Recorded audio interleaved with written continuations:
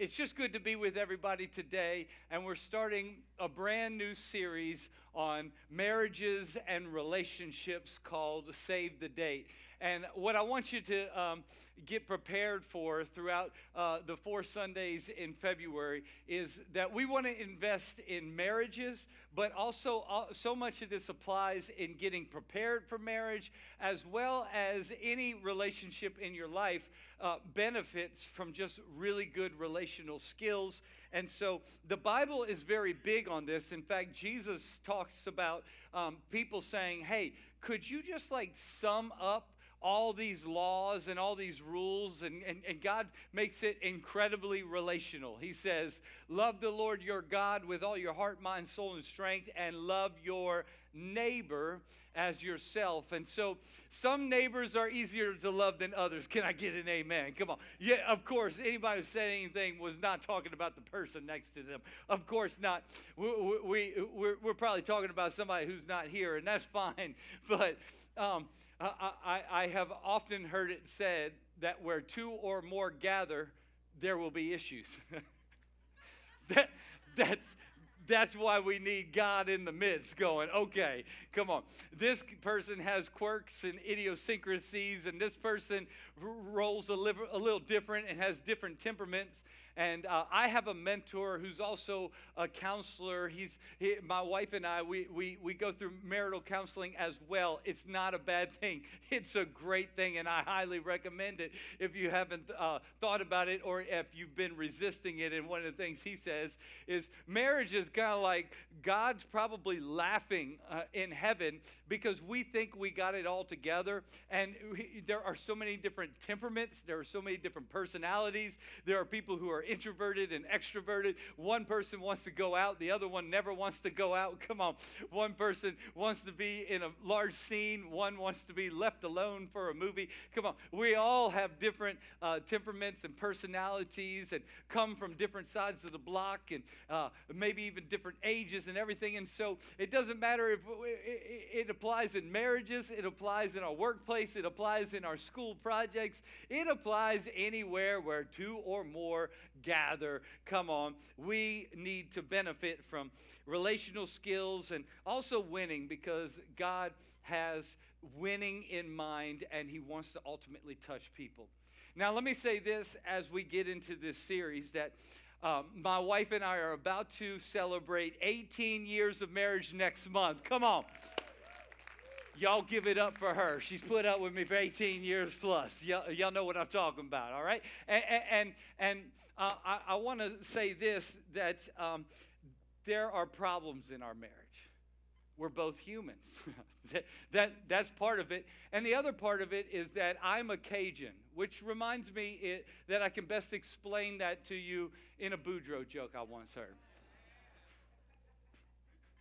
Boudreaux, Thibodeau, and Jean-Pierre all got married to beautiful ladies, but they all come from different states. Now, Jean-Pierre, he married a woman from Utah, and when he married this woman, he said, I need you to do 2 things. I need you to clean the dishes, and I need you to keep the house clean. Well, after the first day, he didn't see much progress. After the second day, he saw a little bit more. But by the third day, she had that house clean, and the dishes were all done. Now, Thibodeau, he married a woman from Tennessee, and he told her, you have to clean the dishes, keep the house clean, and have a dinner on the table every single evening. Well, Thibodeau didn't see much progress after the first day, and he saw very little more progress the second day. But by the third day, he got home 3 checks, man. The house was clean, the dishes were done, and there was a hot meal on the plate. Now, Boudreaux, he married a Cajun woman. And Boudreaux told this Cajun woman, you better keep the laundry done, the dishes clean, the house in order, mow the grass, and provide a hot meal every single evening. Now, Boudreaux didn't see much progress on the first day, and he didn't see anything the second day. But by the third day, the swelling in his left eye went down a little bit, and he could see a little bit more than he could. All right, not condoning any sort of domestic abuse, but some people can relate to, okay, there's some tension in expectations and what's going on. And us Cajuns are hard to deal with, okay? We got Southern hospitality, but we can be a handful. And I just want to make this disclaimer up front. Anything I share from here, we are learners. My wife and I do not have it all figured out. We do have arguments. We do have to work through situations. And I believe each person can be a comfort because you've done that too in your life. And here's what I do know is that I'm determined to be a lifelong learner of my wife, to learn how to love her well, to learn how to grow with her and to love her well. And I believe God is determined to partner with anybody who will have that same spirit. In fact, James 4 verse 6 says, God opposes the proud, but read these next two words out loud, gives grace to the humble. And so I believe this series is for anyone who will humbly approach the next 4 weeks looking to learn. Can I say this? If you're married during the next 4 weeks, this is not the series to be elbowing your spouse. This is not the series to go home. Did you listen to that message? Because it was more for you than it was for me. Okay. Anyway, you can share it. Maybe share it to other people in your lives, maybe not your spouse, because here's what I'm asking, that you would allow the Holy Spirit to speak through you this whole time. And if you're single or you're single again, we have not forgotten about you, nor has the Lord forgotten about you. We're going to be talking about some of that. In fact, today I'm going to begin this series talking about what it means to be single and secure. I told you last week one of our favorite stats around here is that the average age of impact of Lift Church is 24 years old, which means we got a lot of young people and college people in here. Can we put our hands together for all the young people who are pursuing Jesus? Come on, you guys represent one of the least reached American generations in our history. And God chose you to be a light in the midst of it. So do not be discouraged. God's got a big plan for you. But also, I am so grateful for everybody who's much older than that, who live as mentors, live as light among us. They share wisdom and counsel. I love some of have signed up to lead small groups or be in small groups so that we're around them and we're learning from. I have benefited greatly from older people who have done it well, and we are still benefiting from them. Come on. I've run into people and I say, when are you going to write your marriage book? When are you going to write your parenting book? Because I want to read it. And so we need to be determined, guys, to be lifelong learners. So this week I'm going to talk about being single and secure. Next week, I'm going to talk about communication in marriage, a message I've started writing entitled Marriage Unmuted, and I believe it's going to really bless you. On the third week, we might get a little bit PG-13 because I'm going to talk about sex a little bit, all right? So if you've got young people, I think this will be age appropriate for anyone, high school and more, middle school at your discretion. Great news is we have an amazing kids ministry every single Sunday. So on the third week is really a time to think about, if they don't typically do that and you want to have sensitive ears, maybe on the third week lean into that. But let me tell you, the third week's never going to be easier to invite a man to church. Come on. You're like, would you come with me to church? Church's not for me. They're talking about sex and how it's going to be amazing. I'll be there. Come on. You know how many first-time visitor cards we get from men on a topic of sex? No, anyway. Statistically, I read this as I've been preparing. Statistically, men think about it way too often, every 11 seconds. So anyway, invite a man. I'm through week 3, okay? And then on the fourth week, we have amazing things planned. So make sure you lean in every single week. But I want to dive in today on this message I've entitled Single and Secure. Would you pray with me? Father, we want to have hearts open. And regardless of our relational status, single, engaged, married, single again, whatever it is, Father, I pray no spirit of condemnation allowed to enter this room or to the ears of everyone listening online. And I pray instead that, Father, you would do what your Spirit does best, that you would convict our hearts, that you would encourage our hearts, and that you would move us and shape us into being better followers of you. In Jesus' name I pray. And if you agree with that, you can say amen. I think we make mistakes in life when we oftentimes are told by our culture that the point of life is to get married. We put so much pressure on getting married in American society, and we put so much pressure in finding Mr. Right, finding the right one, finding someone that I can live with. And the point of life is not to get married. In fact, the point of marriage is to tell you the point of life, and that is find the lover of your soul and never let him go. The point of marriage, and one of the things that I do when I officiate marriages is I remind people that yes, this is about a husband and a wife being married today, but it's ultimately about a metaphor that's even higher than all of that, and that is this: find the ultimate lover of your soul, the creator of life, the one who loves you better than any other human being could possibly love you, the one who knit you together in your mother's womb, as Pastor JT was teaching, the one who forms you and knows you. Find the lover of your soul and never let him go. The Bible is full of a great metaphor that Jesus is the bridegroom and we, the church, are the bride. And we are called to find him and to marry him and never let him go. What God has brought together, let no man ever separate. That is the point of life. We think oftentimes the point of life is to get married, but the point of marriage is to remind us of the point of life. Find the one who loves us and never let us go. In fact, the Apostle Paul, who wrote so much of our New Testament, he met Jesus in his resurrected form. He had an encounter with him as God knocked him off of his horse, and he realized that who God really was, and he dedicated his life to spreading the good news of Jesus Christ. And so much of it is recorded. And in 1 Corinthians chapter 7, he writes a whole chapter about marriage. And let me encourage you with the words he said, starting with verse 7. I wish that all of you were as I am. He was single. He's saying, I wish there were more single people. You're like, what? But each of you has your own gift from God. One has a gift, another has that gift.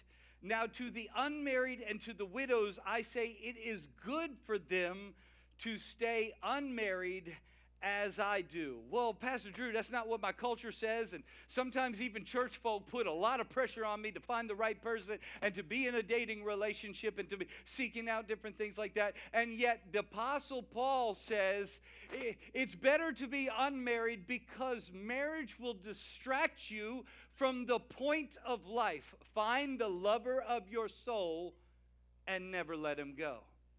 I was a youth pastor for 10 years, and my wife and I served as youth leaders for another 6 years before that. I've been in youth ministry for 16 years. It is full court press what's going on after our single people, that you have to be in relationship. You don't have much value if you're not. You must be ugly if you're not. You must not be someone people like if you're not. And you need to be putting out. You need to be having relationships. You need to be running the bases. You need to be having something to talk about in locker rooms. You need to be having it on your device. And there is a full court press. All of it is centered around something must be wrong with you if you don't have a significant other and you're taking steps in that path. Paul is saying all of that stuff is a distraction, and what I found time and time again is that young people dating oftentimes get way more distracted in their relationship with God. I would see it patternistically. And you know what? It's true of adults too who are single. Again, sometimes our focus can go from hey to hey. Where you been lately? Oh, I'm just pursuing this. I'll be back after. But that person's not the point of life. Paul is saying this: it's not heaven bearing whether you get married or not. He'll go on to say, oh, it's a good thing, and I'm not trying to throw shade on marriage, and I'm not trying to tell you not to. I'm just trying to tell you that if you can stay single, you'll actually be an incredible blessing to the kingdom. In fact, we need to do a better job helping single people realize singleness is a gift. Some of the most giving, generous, evangelistic, faith-sharing, serving people are the ones who are in a single stage of life. And God uses them to do significant things, because what does marriage do? It oftentimes distracts us, and you've got to work on it when you're married. And some of you who are single, just bring me a handheld mic. I don't know why this is messing up so much, but make sure you bring me the MC mic if you don't mind. But some of us who are single are probably saying, Pastor Drew, I'd like to exchange that gift. I don't want that gift anymore. Give me a different gift, and I get it. But the Apostle Paul says this, that dating and marriage can be a huge distraction to the real point of life. And so this is what he says in verse 35 when he explains what he's talking about is the real point. He says, I'm saying this for your own good, not to restrict you, but that you may live in a right way in, check this out, undivided devotion to the Lord. He's saying that's what the point of life is. To have undivided devotion to the Lord. Find the lover of your soul and never let him go. But I know statistically, more in this room and online are going to end up married than not married. And so the real question as we approach marriage has to become, how do I meet someone to marry who will bless, not curse, the purpose of my life? How do I meet someone to marry who will bless, not curse, the purpose of our life? And so we oftentimes approach the question, the young culture might ask this question, how do I meet someone today? Do I find them on TikTok? Do I find them on dating apps? Do I find them on Christian Mingle? Do I find them at church? Do I go to the bar room? Do I make sure I attend all these parties? Where am I going to find Mr. Right? But maybe we should start by asking, how do I become the right person? Not how do I find the right person, and that occupies so much of our brain power, but how do I become the right person? Because you don't attract what you want, you attract who you are. I grew up in high school being the nice guy. And I was in a relationship, and I remember that as soon as we went to college, she went to one college, I went to another, and I found out that she was cheating on me, and I decided that nice guys finish last, and so I'm not going to treat women the way I was raised to treat women. And I went on a tangent where I wasn't the person that I was raised to be, nor that Christ calls me to be.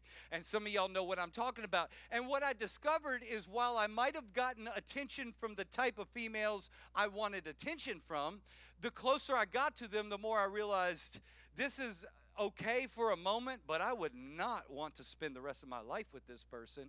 I do not want to hang out in this environment for the rest of my life, and I do not want to raise kids with this being an influencer.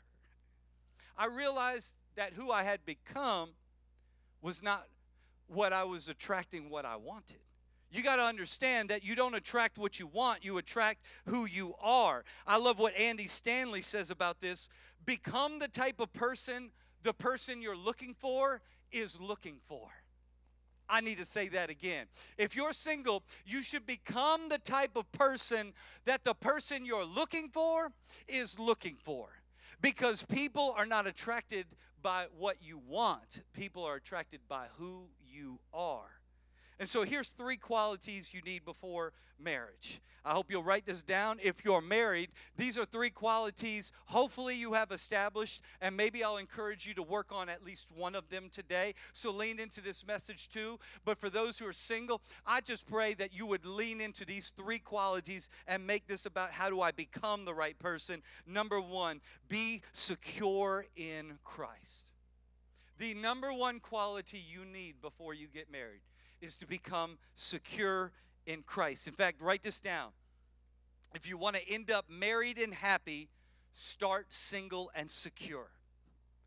If you want to end up married and happy, start single and secure. I think Jerry Maguire lied to us all and an entire generation bought it hook, line, and sinker because we love movies like The Notebook. We love romance ones. And when what's his name? Come on. I want Jerry Maguire. No, what's his name? Come on, Tom Cruise. When Tom Cruise looks there and goes, "You complete me." We buy this idea that what is incomplete in my life will be completed by a significant other. Therefore, I must make my pursuit to find something that completes me.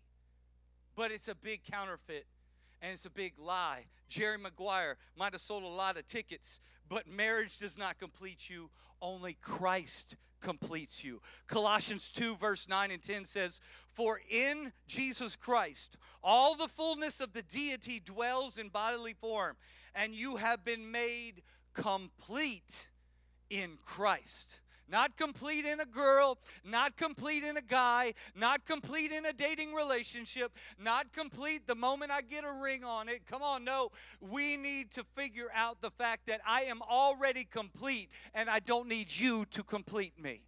And when you become secure in Christ, you become the most complete you possibly can be, which ends up being a blessing the moment you meet Mr. Right or Mrs. Right. Can I get an amen? So let me give you an example that it's like this illustration that marriage is like this cup. And we've always heard that the two become one, but that doesn't mean the two isn't made up of two different halves. And what we bring to the table is two different halves trying to blend into one. And I don't have to explain this to you. So many of you already know. Let me get my little dish out so that this doesn't go everywhere, including on my iPad. Come on. I've been known to make messes, all to make a point made. That when we start having life pour into us, that the vessel is only as strong as the lowest half. In other words, something that we teach in premarital is this: you can only be as healthy as the least healthiest half. Because two are becoming one. Now, as I pour into this and as life pours into us, you will see that it's overflowing. But here's the thing. I didn't use colored water because many people have this experience in their relationship. I don't see us leaking water. I don't see issues in our relationship. And that's because it takes intentionality to look a little bit closer and to stop hiding behind things that we want people to perceive us as, and instead go, no, we are leaking water over here. And there are areas that we can work on in our relationship, and oftentimes it begins with paying attention to me. Let me give you a marriage tip before I go any further on this illustration if you're already married. Assume you are the lower half. If both parties assume that they are the lower half and need to be worked on, you know how tall and secure your relationship can be.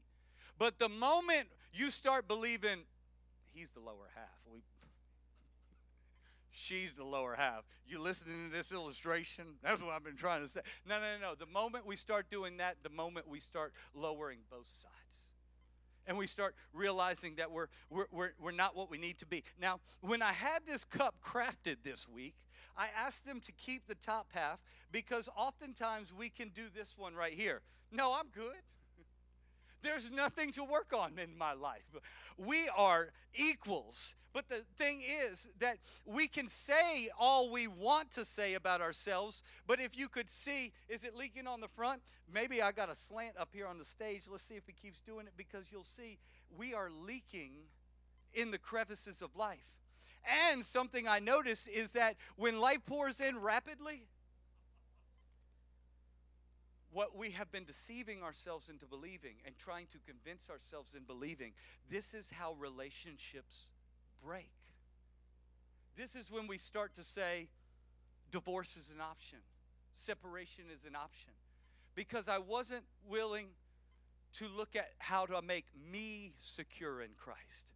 And so if you want to be in the best relationship possibly, I just wanted to rhyme there, work with me. If you want to be in the best relationship you can, work on being secure on your own in Christ, so that when you meet that person, you will be bringing the most secure half you possibly can to the relationship. Can I get an amen? Come on. Listen, when we let Christ complete us, we become more secure. And when we're more secure, we're less wavering, clingy, jealous, desperate, or, well, insecure. But when we let Christ complete us, there's security, there's sturdiness, there's foundation, and we can hold more water regardless of what life throws at us. So, number 2, become strong in character. The first thing you need to focus on is becoming secure in Christ. The second thing is to become strong in character. You can't build a life of righteousness on a foundation of sin. If you want to be right with God, and if you want to be a blessing, and if you want to benefit from His life-giving purpose, we have to work on our character. You might say, what character trait should I work on? Well, the Apostle Paul was discipling a man named Timothy, and he said this, Timothy, set an example for believers in speech. You know, you can learn a lot about one's character by the way they talk. I was raised in Southern hospitality. Yes, ma'am. No, sir. Paid off really well when I met her mom. Yes, ma'am. You want more Scrapple? Yes, ma'am. Oh, Lord. I'm just telling y'all, Scrapple is not a creation of God. That is a man-made creation. Come on. But yes, ma'am. I love that stuff. Did you make it yourself? Yes, ma'am. Okay. Anyway. I don't know, it's probably not you, but I've been around other people who have shown their character less attributable, less honorable by the words that they let out of their mouth. You ever seen someone's character exposed whenever they get pressed? He says, set an example to the believers in speech. He said, set an example to the believers in conduct. Let me ask a question. Does your behavior speak on your behalf? If you are introducing someone you just met to someone else, and they're like, oh yeah, I saw them the other day on their sports team. They were fill in the blank. It says a lot about their character, right? Oh yeah, I saw them in the store the other day. Oh, I saw them the other day when the barista got their order wrong. Oh yeah, I saw him the other day talking to my mama. Oh, I saw him the other day at school. What does your behavior say about your character? He says in speech, in conduct, also be an example in love. Do you love those who only offer you something back in return? Or do you love on people who can never repay you? He says a lot about your character. He says, set an example in love, in faith. Do you go to church on your own? Do you pray on your own? Do you tithe on your own? Do you live for God on your own, or are you waiting for someone else to go, okay, now that we're in a relationship, now I'll take God seriously? No, he says, be an example in your faith, and then finally, in your purity. What does your purity say about your character? Don't let pop culture fool you. Pornography, self-gratification, and hookup culture always negatively impact your character. We are in a full court press society that pretty much tries to introduce this stuff as young as possible, normalize it as much as possible. In fact, Nancy Pearcey, who was acclaimed by The Economist as the foremost intellectual female evangelical writer, she said this about the topic that I think we should listen to about hookup culture. She said, people are not machines, and you cannot surgically separate your emotions from what you do with your bodies. Culture tries to tell, especially females, try to separate what you do from how you feel. In fact, the quicker you do it, the cooler you will be. She is saying, that is impossible. We're not robots. We're not systems. God intertwined it all. And we have to realize that hookup culture, self-gratification, pornography, all these things are counterfeits from a relationship with the King of Kings and what He wants you to experience in your soon-to-be marriage. So never buy the lie that your purity is not as important as it used to be. In fact, I wrote it down this way. You want the best sex imaginably? Protect your purity.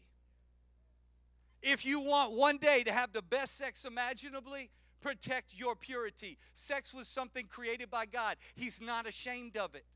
But when we use it outside of the context that he created it for, we become shameful. Adam and Eve, they were born naked and without shame. But the moment they sinned, they realized the nakedness in their life and they began to hide things. If you want a no hiding anything type marriage one day, if you want a high trust marriage one day, if you want security, start single and secure. And it works in your purity too. Can I get an amen? Finally, number 3, you should be secure in Christ, strong in character, established in community. The band can come join me real quick. But the healthiest people are rooted in great community. Show me your friends and I will show you your future. It's what Gene Mayo once said. And it's so very true. Who you roll with tell us a lot about who you are becoming and who you are likely to turn out to be. Proverbs 13:20 says, become wise by walking with the wise. Hang out with fools and watch your life fall to pieces. What kind of community are you established in? As a single, don't wait to establish mentors, pastors, life models, coaches, people who will stand with me, small group leaders who will know who I am and coach me and encourage me into the walk and the person that I should be. Don't wait till you're in a relationship till you pay attention to it. Proverbs 11:14 says, where there is no counsel, the people fall, but in the multitude of counselors, there is safety. You know, last week, if you caught the message, I taught all about the vision of Lift Church, and I used the parable of Jesus feeding 5,000. And one thing I noticed as I was talking to the staff the very next day on Monday, I was talking to our staff about how pumped I am that it's Small Group Sunday. Guys, you need a small group. You need to be established in a community. You don't need to be, I used to go to a church and I was a nameless nobody in the crowd, and because of it, I never caught on to a relationship with Jesus. I was inspired from Sunday to Sunday, but I didn't root and I didn't give my life to it. But it was when I got into relationships and I was established in community that's when God started to work, and I was so pumped, and I started thinking about this. When Jesus fed 5,000, what was his command? Have them sit in circles. Jesus says this. Jesus told the disciples to have the people sit down in groups. In other words, you want to be an isolated one? You want to be separated? No soup for you. You want fish? Sit down in a circle. Get in community. Think about it with me. Jesus could have made the bread and the fish magically appear on everybody's lap, right? He could have left them as isolated people in a big crowd. And he could have just said, hey, 3, 2, 1, voila. It could have happened that way, right? He's God. Instead, he said, let's slow the process down. Let's make it in a kitchen, and let's only have 12 servers. Some wise people might have said, we might want to have like 50 servers. There's more than 5,000 people here. This is going to take forever. Anybody ever showed up to a restaurant and they're like, you only got 2 servers working today? Hello, how long are we going to be here? I wonder if that wasn't all intentional on Jesus' part. It's not that the kitchen is slow. It's I need you to realize that part of the message is getting into circles of community. You want to be fed? Get in a circle. We need to sign up for small groups. In fact, they're going to put a link right now to our website because today's Small Group Sunday, and I give you permission to stop right here and sign up for a small group today. If they don't have the link on there, go to liftsby.com. There it is right there. Sweet. Take a picture of that, and I give you permission to use your phone in the experience because I truly believe that one of the best things you could do is to find a small group. You might say, Pastor Drew, I'm not comfortable with that. Get comfortable with it because Satan loves to attack gazelles that are all isolated by themselves. He loves to eat sheep who have wandered off by themselves. But when you're in a pact and you're sitting in circles, that's when you get most fed. I don't believe that the best meals we offer are on a Sunday morning. I believe the best meals we offer are in small groups in different people's homes. Find a small group. And if you need a recommendation, if you have not done the Freedom Group, I believe everybody in the church should do that. If you have, listen, there are so many amazing groups. I think there are marriage groups, there are fun groups, there are serious groups, there are deep dive groups, and there are relational groups. Come on, find a small group and sign up for it before you leave today. So let me finish by saying, instead of trying to find the right person, why don't we focus on becoming the right person? You don't attract who you want. You attract who you are. So start by being single and secure. Start by being secure in Christ. Start by being strong in character. And start by being established in community. Can I pray over you right now? Unless you're still finding a small group, would you just open up your hands and receive this prayer right where you are? Father, I pray blessings over your people. God, you want us to love you with all of our heart, and you want us to love our neighbor as ourselves. And so, Father, I pray whether our neighbor is our spouse, a future relationship in a romantic kind of way, even friendships, even co-workers and students. God, I pray over our young people that have to be berated by a message that is countercultural to what you have set up.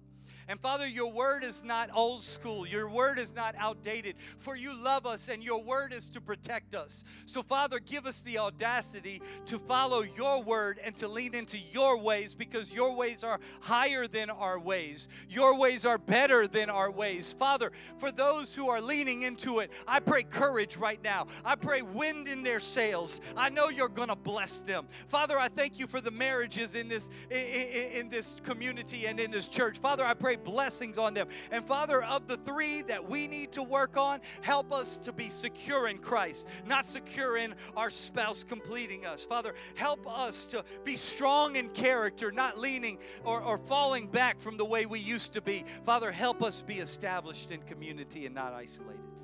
We love you, Lord. We give you ourselves in Jesus' name. With every head bowed, every eye closed, I just want to talk to those who haven't started a relationship with Jesus, or you've wandered too far from your relationship with Jesus. Listen, signing up for a small group can do about a third of what I suggested for you today. The big one is to become secure in Christ. And the best way to become secure in Christ is to get the sin out of the way. Thankfully, the Son of God came to seek and save the lost. Jesus himself said, I did not come to condemn you. I came to save you. And so, like I said in the beginning, God wants to lift you up, and he wants the best for your life. So with every head bowed, every eye closed, I will not call you down, and I will not embarrass you. But I want to give you an opportunity to respond to the ultimate lover of your soul. It's God in heaven who has always been for you, not against you. He gave his best, his one and only Son, to die in the place of your sin, and he wants to wipe it away today. All you have to do is repent and just say, God, I want to give you my life. If that's you in this place, would you just throw your hand high into the sky real quickly, and you can put it back down? Yeah, thank you, Jesus. I trust you, Lord. If you're online, you say, that's me, Pastor Drew, I want to start, give my life, surrender to him. Ask him to forgive me of my sins. Just write in the chat, I'm in, and I give him my life. And let's pray together as a church. Repeat after me, especially if you raised your hand. Let's say, Jesus, I give you my life. I'm a sinner. I've made many mistakes, and I know I've hurt you. I'm asking you to forgive me. Father, I give you my life. I believe that you, Jesus Christ, are the Son of God. And when you died on that cross, you took my place. Father, I love you. Be my Lord and Savior. In Jesus' name I pray.